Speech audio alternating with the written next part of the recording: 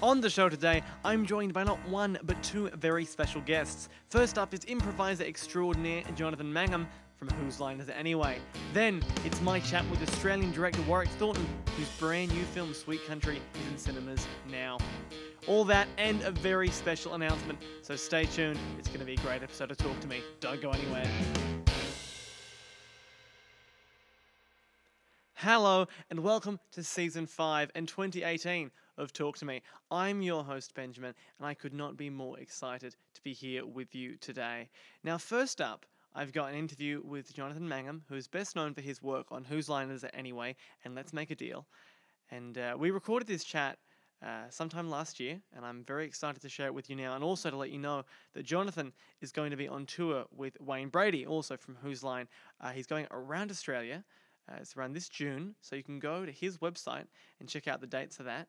So that's first. And then is my chat with Warwick Thornton, the director of Sweet Country. But first, a very special announcement. I'm ecstatic to announce exclusively here today that this year, across all of their events, I'm going to be a guest at Supernova Comic-Con and Gaming Expo. They are a fantastic convention that I've done interviews for years, but this year I'm going to be one of the special guests. I'll be emceeing panels and running interviews there on the stages with some of the special guests who so far include Peter Capaldi, John Barrowman, Pearl Mackay, and a whole lot more. So they've got 6 events over the year: Melbourne, Sydney, Gold Coast, Brisbane, Perth, and Adelaide, and I will be at all of them. So if you're in Australia this year, you can come to Supernova, see some amazing guests and me. And if you're a worldwide listener, you will also reap the benefits, because that means I'll have a whole lot more interviews with those exciting guests as well. So I can't wait to join Supernova on the road this year. You can already buy tickets for the Melbourne and Gold Coast events in April, and that's with Peter Capaldi and John Barrowman. So it's going to be a fantastic lineup. They've got a whole lot more to come. It's going to be a really exciting year, and I cannot wait to work with Supernova across the year and be one of their very special superstar guests. But now, back to the show. Here's my chat with Jonathan Mangum. Enjoy. Welcome to the show, and thank you so much for joining me today. Thanks for having me. Now, Jonathan, you've performed both improv and in straight dramas. What was your first love? I like making people laugh. More than making myself cry. Is that a good answer? I think that's a good answer. Yeah, I just like comedy. I just like, it's really enjoyable to me. And from comedy, how did you transition into dramas like NCIS and Bold and the Beautiful and some of the other shows that you've worked in? It's not really much of a transition. I mean, as much as I'd like to think I'm a great dramatic actor, even the parts I've done, like on NCIS and like in the Bucket List with Jack Nicholson, the parts I've done have all been kind of quirky comedy parts in dramatic things. So, unfortunately, I think I'm doomed to be doing comedy, even in dramas. Well, at least you're still making people laugh. Thanks, man. Well, improv is notoriously difficult. So what training did you undertake to get to the point you are now? I wouldn't say, just to back up, I wouldn't say it's notoriously difficult. I think it's like anything. Magic is a good way a good analogy. You see a guy do a trick, you're like, how did he do that? It's like, well, he's done it 100,000 times, and the first 99,000 times he was terrible at it. Improv is really like anything else. If you just do it all the time, I'm 45 now, and I started when I was 19, and I've done it every single weekend, plus even weekdays of my life since I was that age. So you pick anything and do it that much, and if you're not good, then there's something wrong with you. So were there any times early on that you died terribly that you can remember? I can't remember, but yes. I think it's a good defense mechanism to forget. But yeah, of course, I've sat there, said something to complete quiet and grasshoppers. There's even a thing that's worse than bombing, which is when you say things that makes the audience angry. And I've done that too in the past. I remember they're just like, they're like, get off, go away. We go get off and leave. We don't want to see you or hear you. So that's even worse than just bombing. So that's happened. But yeah, that's anything. I mean, you can't. You need to embrace being terrible at something before you're good at it. Of course. And how do you deal with hecklers and people sort of screaming at you in an improv scenario? Well, I love hecklers in improv because, first of all, there's not many because they're a little more wary of improvisers, I think, because we love at improv when things go wrong. When something is unexpected, that's when we can really prove to the audience it's all made up. So I invite hecklers. The only problem is when, if a heckler is someone that's going to slow the show down or kind of ruin it for others, like if they get in the way of others enjoying it, then it's not really, it doesn't really help. And, we'll have them removed from the audience. But in 20-something years of doing this, there's been hardly any hecklers that have had to been, that would need to be removed. We had people that, were heckling and then we'd, just shut them down or just rip on them for the next hour and a half. And the audience loves that. And it shuts them down too. And maybe they secretly like it. But as far as people that just are going to sit there and just kind of ruin the show, hardly any ever. I can't even think of one. Well, makes your life a little bit easier then. Yeah. Now, I've actually been booked as a guest star for an improv show here in Adelaide. What advice would you give me? Just fake it till you make it. Act like every single thing you say is not only a correct thing, but is the most possibly correct thing to say. And if the improvisers that you're with are good, then they also will treat anything you say as not only the right thing to say in that moment, but the only thing that could have ever been said. And as long as everyone is doing that, it's impossible to go wrong because there's no bad ideas. Because if they are accepted with 100% commitment, it cannot go wrong if you do that. And easier said than done, of course. Well, I'm sure we'll find out. Or Australian audiences will find out in about a month's time. Oh, great. No, one of the first instances I remember seeing you on TV was in the Drew Carey show. Now, you joined it after it was quite well established in, I think, season 8. Did that make it a little bit harder for you to find your feet and fit into that cast? Not really. I mean, everyone there was so nice, and Drew Carey being one of the nicest guys that I've ever met. They were super friendly, super nice. I had met him actually before because Wayne had done Who's Line before I got on the Drew Carey show. So when I got on, Drew knew I did improv, and that's when he said, "Hey, you should. Why don't you come and do some of these improv sets with us down at the Improv in Hollywood?" And so I would go do that for a while, and then I started touring with Drew on a regular basis, as well as Wayne. So it was very welcoming. The whole cast and crew. I can't say enough good things about that show.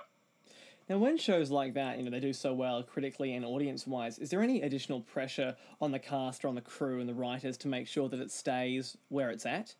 I mean, there's always pressure to do great, but I think once you've been on the air for, I want to say, 3 or 4 years, and you're a hit, you've done it, right? So anything else, this is just my opinion, but I kind of feel like anything past 4 years of having the same show on is all just icing, right? I mean, you've got the show on, it was a hit, it's gotten picked up, everyone loves you. If you can keep doing it, that's icing on the cake, but you've accomplished your goal. The impossible task has been accomplished. Yeah, you've made it past 100 episodes. Yeah, that's a big one. The 100 episodes is definitely big. But no one ever, I mean, it's what's really hard is jokes and comedy aren't hard when it comes to sitcoms. It's the actual stories because, believe it or not, you run out of stories pretty quickly. And that's why, even some of if you ever watch a TV show and you're like, well, that was kind of a lousy episode, just think that 12 to 13 to 15 of the top writers in Los Angeles sat in a room for sometimes 16 hours a day, 2 a.m., 3 a.m. in the morning, working, trying to get a good story out because it is one of the hardest things to do over and over and over again. It certainly is. Now, Yeah. obviously, shows like that are different in the making of compared to NCIS Bold and the Beautiful. Was there anything as an actor that you noticed different on set between comedy and then the dramas? A couple things. I mean, I remember on NCIS, I was doing one of the scenes, and the director, I forget his name, I think it was Tony at the time, said, "No, do it smaller." And I was like, "Okay, it's a drama. I'll do that line smaller." And I did it, and he goes, "No, do it even smaller." I did it even smaller, and he's like, "Hey, just barely whisper it." And I was like, "Oh, okay. I mean, are you gonna hear?" I was a little worried about being heard, even with the microphone. But he said that, and then of course when I watched it later, I was like, "Oh yeah, it's just you can sometimes just barely move your lips and whisper a line, and on screen it looks normal and natural." So yeah, there is an adjustment, especially going from a drama like NCIS to something like the Drew Carey Show. Now, in addition to all that, you're also the announcer on Let's Make a Deal. How did that job arise for you?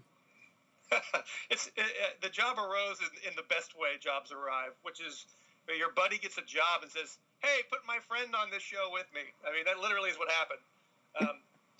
Let's Make a Deal is a game show where audiences are offered, prizes in exchange for other mystery prizes. And Wayne Brady is the host, and we've been friends since we were teenagers and doing improv together. And they said, "Who do you want to be your sidekick?" And he was like, "Hey, Jonathan." And so I had never announced anything in my life before. And suddenly here I am on a primetime,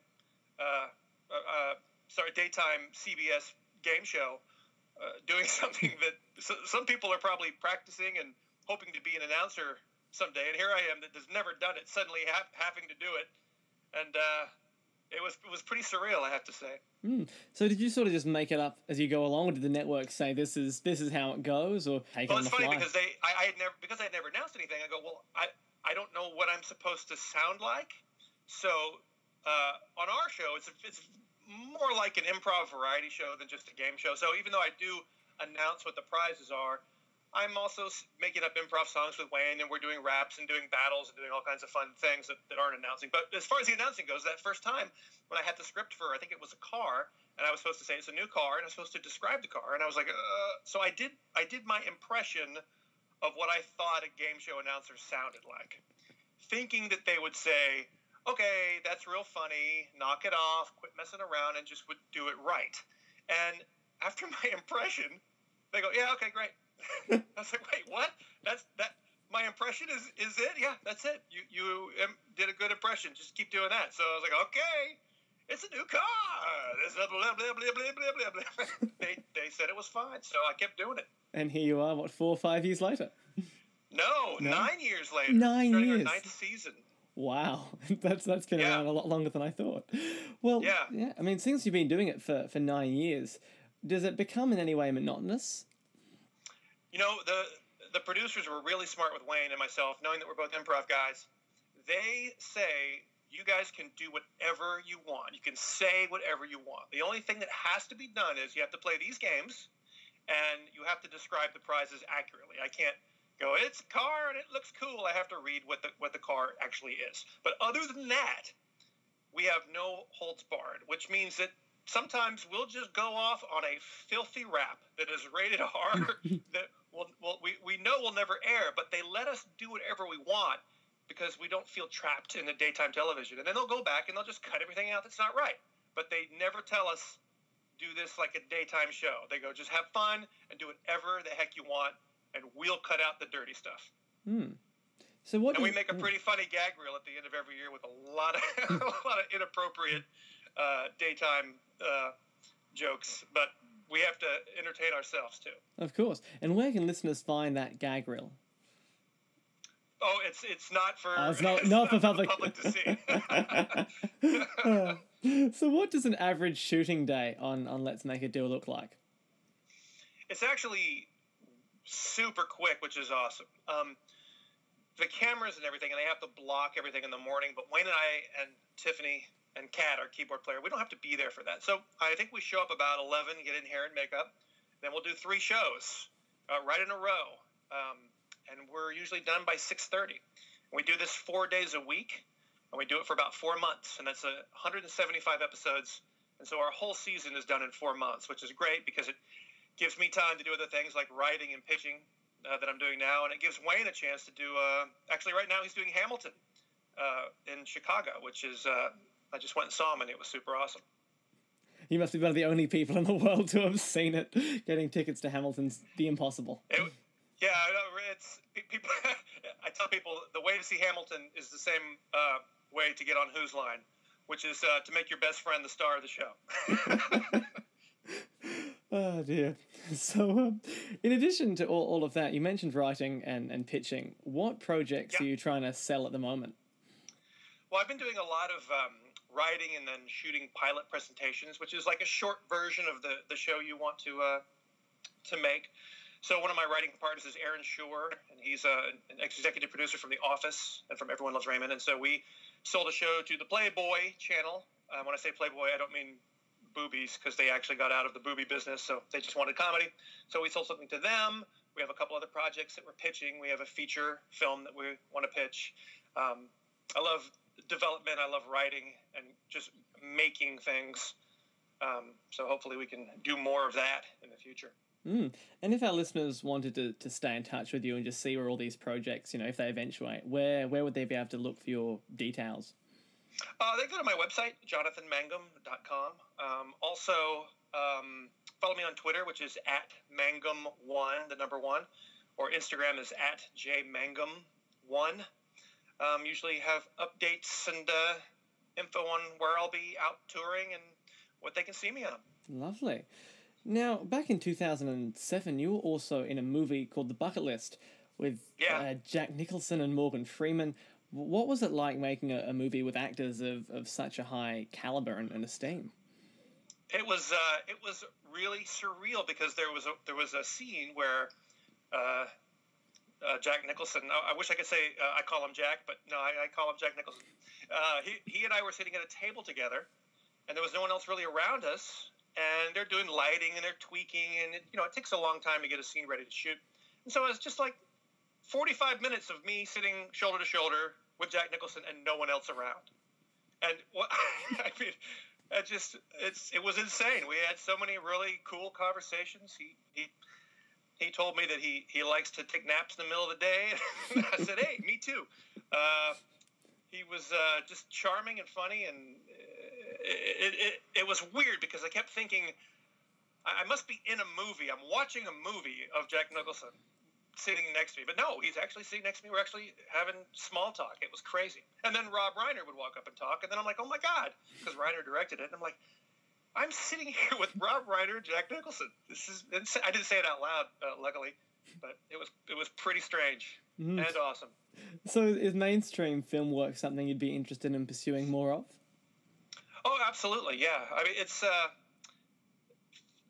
strangely enough, the television business and the film business are very separate. They're different enough so that people that work in television aren't always auditioning for films, and people that are working in films aren't always being a part of television. They're strangely separate for two things that are so close together. But I do love doing that, and hopefully I can do more. Now, you say that, and I find that really interesting because it's much the same here in Australia, but stage and theatre, and even musical theatre, seems to blend with both TV and film actors. Why do you think that is? In Australia, you mean? Well, just in general, I don't know if you find that over there, but why do you think that theatre can be so easily done by film and TV actors where TV and film stay so separate? I'm not really sure. That's a good question. But you are right. That is a phenomenon. I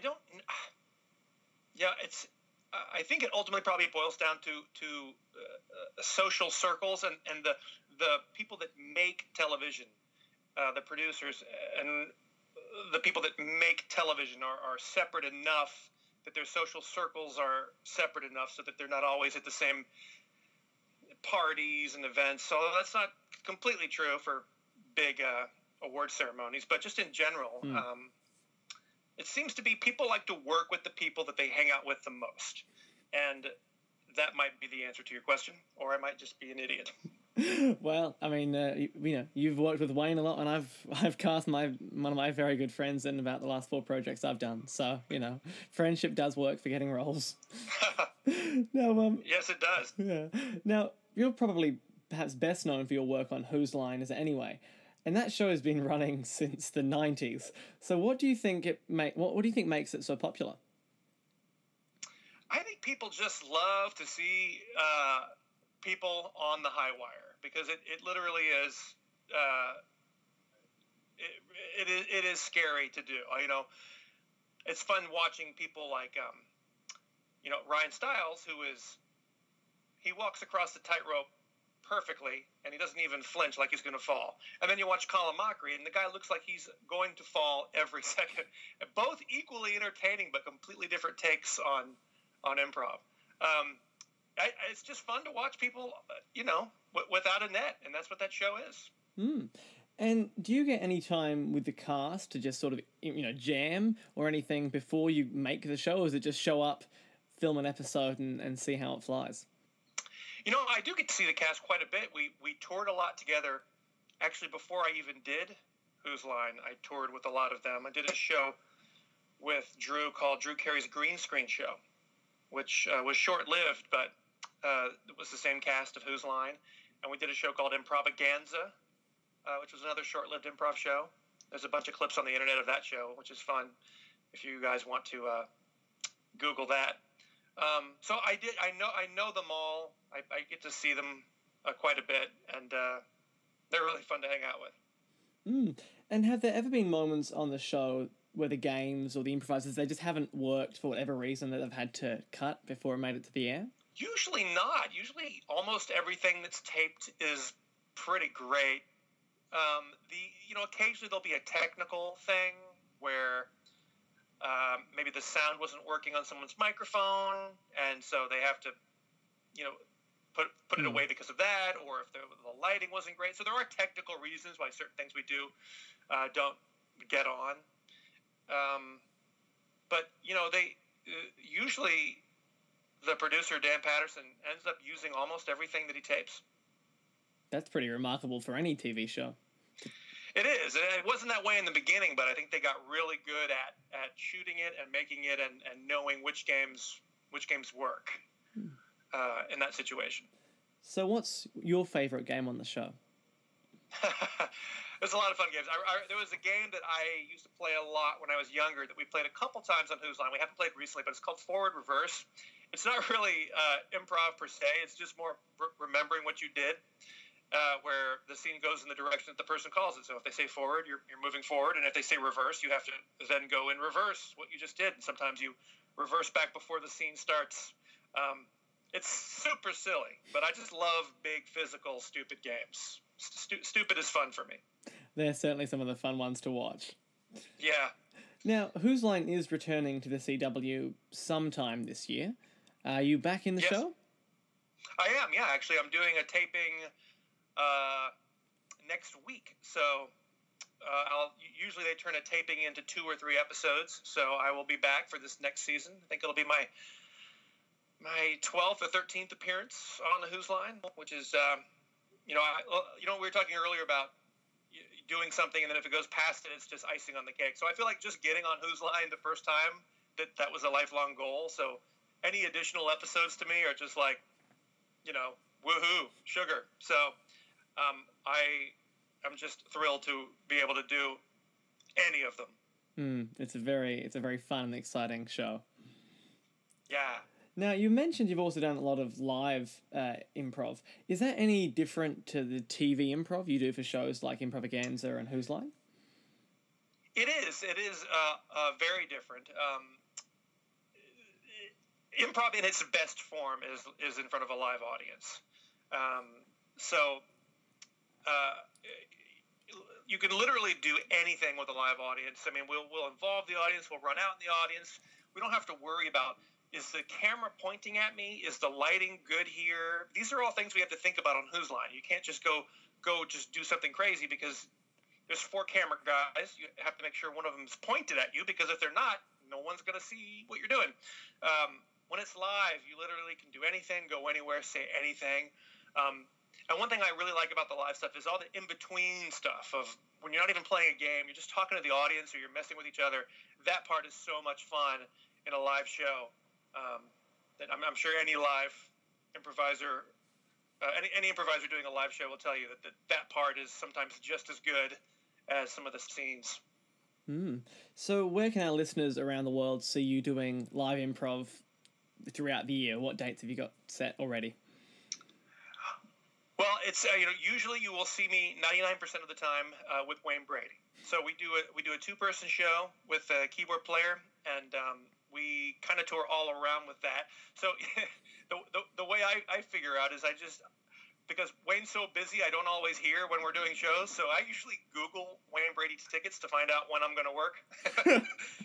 That's how I find out about them. So if you Google Wayne Brady tickets, they should pop up upcoming shows. And I think there may be plans in this June for your Australian listeners for us to go back to Australia. We've been about 3 times and always had a great time there. Well, this time you better... I always stop in Adelaide, too, where you are. Yeah, this time please stop in Adelaide. Flights to Melbourne are expensive. Now, just before I let you go, is there anything else that you've got lined up that you'd like to tell our listeners about? I just, I hope that there will be new things that I can mention later on that I can't talk about at the moment. But, again, if they just follow me on the Twitter, on the Instagram, even the Facebook, Jonathan Mangum, I think, is my name. Yes, that's my name. So, any of those places they can catch up and see what I'm doing. Lovely. Well, thank you so much for your time today, and I'll put links to all of your social media accounts in the show notes for the podcast so everyone can stay in touch with you and see what you're up to. That was my chat with Jonathan Mangum, and don't forget to check out his tour of Australia with Wayne Brady this June. Next up is my interview with Warwick Thornton. Warwick became critically acclaimed for his direction of Samson and Delilah almost 10 years ago, and he's back now with Sweet Country, an exceptional film that's in Australian cinemas now. Here's my chat with Warwick. Enjoy. Welcome to the show. Thank you so much for joining me today. No worries, brother. Now, why did you decide to pursue a career in filmmaking? You know how cinema is escapism. It takes you to places. When you go into the cinema, it opens a window or a door to a world that probably you can never be to. Whether it's, I don't know, a Death Star or a desert in Central Australia in 1929. And it kind of, for me, cinema was to escape the town I grew up in. Yeah. I'm from Alice Springs, born and bred, and I kind of, it's a beautiful town, but I always wanted to get out of there. And then film crews were rocking up, and I started getting jobs just carrying boxes and that, and thought, well, this is how I'm going to get out of this town. And it was through making movies, not actually watching movies. So. And one thing I noticed is that in addition to directing this, you did the cinematography as well. Yeah. That's got to make life a little bit more complicated. Yeah, a bit, but the funny thing is I've been a cinematographer pretty well all my life. I went to film school in Sydney and studied cinematography, 3-year, Master or Bachelor of Arts, whatever it was.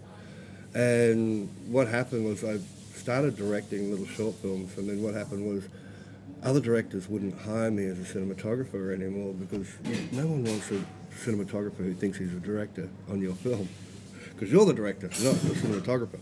So it kind of, so nowadays I very rarely get hired as a cinematographer to shoot films for other people. I've done some pretty big films. I shot Sapphires for Wayne Blair and things like that. But so when I do actually direct a film, I shoot it because that's the only way I can be the DOP again. And one thing that I found fascinating was in a couple of scenes of violence, you chose not to show that. And so there was the black screen of the rape scene, and at the start with the fight. I thought that was actually more powerful than seeing an audience. So why? I mean, it was an unusual choice. It clearly worked, but why did you decide to do that? Well, it's because your imagination is about 1,000 times more powerful than any image that I can create. I'm not into violence. I'm not into, I hate doing nude scenes, love scenes, sex scenes, rape scenes. If unless they're incredibly integral to the turning points in the movie, I'll rip them out of this. I'll rip them out of the script. I'll go, no, I'm not shooting that. They have to have a real reason to be there, not a gratuitous kind of 14-year-old torture porn kind of idea. So, for me, it's really important to work that stuff out properly and get it right. So I can't. It's not that I shy away from it, but I just think we, as filmmakers and directors, we can be smarter and use the audience's imagination to actually make a much more powerful statement than actually some image that I can film of some poor woman being raped. And this film is hugely powerful with a lot of strong themes. What do you want audiences to walk away with from the film? Oh God, that's a good. What would I want the audience to walk away? We've got a really interesting history, a pretty dark history this country has. A lot of it you won't learn in year 9, 10 or 11 at school because Australia has a selective memory. And what I want is to show Australia that actually Australia has a dark past, and the idea is that if you know more about the foundations of this country and how this country was created, you can actually make better choices about where this country is going. So and it's not a history lesson. The film is not a history lesson with an exam afterwards, but it's about just knowledge, and knowledge is power, and the more we know, the better we will be. Exactly. And I did notice that it was released the day before Australia Day. Yeah. Was that a conscious choice on your part or the part of the distributors? Yeah, well, absolutely. It was both. But the idea is that, if we want to celebrate this country, well, we need to know about our past. We need to know. People say that, Australia was built on the back, on the sheep's back, but it wasn't. It was built on the black's back. Free labour for the last 200 years is pretty well how this country was built. Now, Australian cinema is unfortunately a hard sell to general audiences anyway. Yeah. When you're pitching a drama with a history aspect as well, Yeah. How are you expecting to sell the film to the masses? Because it is very good, but I know people sometimes just don't go. Yeah, absolutely. And the funny thing is, this film is going to be released in every cinema in the world, basically. Every region. It's going to be released in France. It's going to be released in England. It's going to be released in the US. So, in a strange way, this film is made for Australia, foremost, for us, about us, to help us. But this film will make its money around the world. So if the Australians don't come, it's not a hard sell because it's actually going to make its money. So the rest of the world will know more about Australia than Australia will, in a strange way. So, it's kind of... Yeah. So if Australia doesn't come, we can lead the horse to water, but we can't make it drink. The door's open, the cinema's open, but if they don't come, financially it'll do all right. Don't worry about it. So I remember back at the because the world is actually interested just as much in who we are and where we come from. We might, if we want to stay in the dark and have denial about our history, well, the rest of the world won't be in the dark and they'll know more. Well, I remember when the film premiered at Venice and it got a standing ovation. Mm-hmm. I mean, you've put in all that hard work, it's there. How are you feeling just before it's finishing? What do you mean? So in terms of, as a director, you've invested a lot of your time, a lot of your life into this film. Yeah, a couple of years. Nobody's seen it before. It's playing there. How do you feel? Scared. You know what I mean? Because you don't know. You don't really know which way it's going to roll. And, Venice, Cannes, Berlin, Toronto... these are the big serious festivals in the world, and the audiences that are coming to those festivals are hardcore cinema files, who love cinema and actually will travel around the world just to go to that festival. And so it's pretty scary, because this is seriously being judged by people who watch every movie in the world and have very, very strong opinions. If they don't like your film, they'll boo in the middle of it. And that's really, really hardcore. So to have that sort of, for have them to have a standing ovation and, all that kind of stuff made me feel really good. And does that make it sort of easier for you then to take it to international distributors once it gets that kind of reaction? It was pretty well sold to most of before it even hits, before it hits Venice. If it's in competition in Venice or Cannes, you're pretty well sold the world, unless you want to start a bidding war, and then you don't sell it to anybody. You know, you have to be pretty arrogant and pretty That's cocky. risky. Yeah, it's very risky because they could boo and then you don't get anything. You know what I mean? So it's kind of that balance, and so it's pretty well. And then in all the smaller regions, basically pick it up then. Yeah. And obviously, the film does star Sam Neill and Brian Brown. Mm-hmm. You've also, over your career, worked with a lot of unknown or new actors. Yeah. Where do you find that talent, and is it easier working with someone who has no experience? No, it's not, but it is. Sam and Brian are incredibly amazing actors. Have made 100 million films, and they come with their own idiosyncrasies. Yeah. But so do people who've never been on a film before. But where do I find them? It's sort of like, when I read a character or write a character in a film, I've always got an image of what they look like, and I generally start there with just a sort of a physical appearance. I can teach anybody to act, but I can't sort of teach them to be who they are or what they look like in a strange way. So it's always, being a cinematographer, it's always visual. The first step to casting someone is visually, do they look like the right person? And then from there it goes into, well, can they act? Have they ever acted before? And then I'll start working on that with workshops and teaching them that kind of work. So that lead-up process with the actors before you start filming, how long does that take? Not long. I'm not big on casting. Mm-hmm. It's you're either right or you're wrong. You know what I mean? Yeah. That's I'm pretty.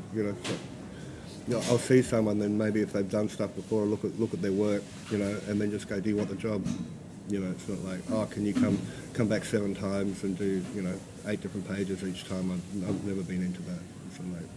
So from this point, this film's going to be released worldwide. So what's your next step as a director? What would you like to do next? As in another film or anything? What's your next career move? I don't know. I've got a couple of scripts that I've written. One's kind of pretty well ready. I might do that. I've got a big agent in LA and an attorney and all that kind of crazy stuff. And I've been sent a couple of scripts that I haven't read yet. There might be something nice there, and they might be really terrible. So it's my idea is if I make 6 really really good films in my life, it's better than 20. So 100%. I'll just take my time. Now, before I let you go, what advice would you offer to young Australian filmmakers looking to get a start in the industry? It's a very small world, and there's a lot of people buying for recognition, or the amount of money that's floating around, whether it's government funded or whether it's privately funded, and it's all about story. It's only about story. You've got to get a good story. And that's the most important thing. Something unique, something really, really clear, something really passionate. You have to have a reason to make it that's more than just an ego or a financial statement. You have to have a real reason to want to make a movie, and you have to have a brilliant story. So it's all about the story. What's written on the page or what's in your head is the most important thing. Well, thank you so much for your wise words and your time today. Sweet Country is excellent, and it's out Australia-wide and soon to be out in the rest of the world. No worries. Thanks, fella. That was my chat with Warwick Thornton. Don't forget to check out Sweet Country in cinemas now. And also, don't forget about our fantastic supporters. They're back for 2018. Mad Zombie Collectibles and Palace Nova Cinemas. All of their details are on the supporters section of the website. And also, don't forget about the movie reviews, which we run all the time. I check out all of the latest cinematic releases from all of the distributors, and in part thanks to our supporters, Palace Nova Cinemas. So, go to the movie review section of the website to check out my thoughts on all the latest films. And don't forget about The Phoenix Files, Man in the Shadows, which we released last November 30th. It's an audio drama. It's part 1 of a trilogy, with parts 2 and 3 coming out later this year. It stars John Jarratt and Paul McGann. It's a sci-fi action thriller. It's fantastic. I loved making it, and I hope that you guys enjoy it. It's available on iTunes, Amazon, Google Play, or at phoenixfilesaudio.com. And as I said, I'm very excited to be joining Supernova this year across their events, so go check out supernova.com.au, get your tickets, have a look at the guests, and I will see you on the road this year. We'll be back for another exciting episode later this month. Until next time, I've been your host, Benjamin Mackay. Bye for now.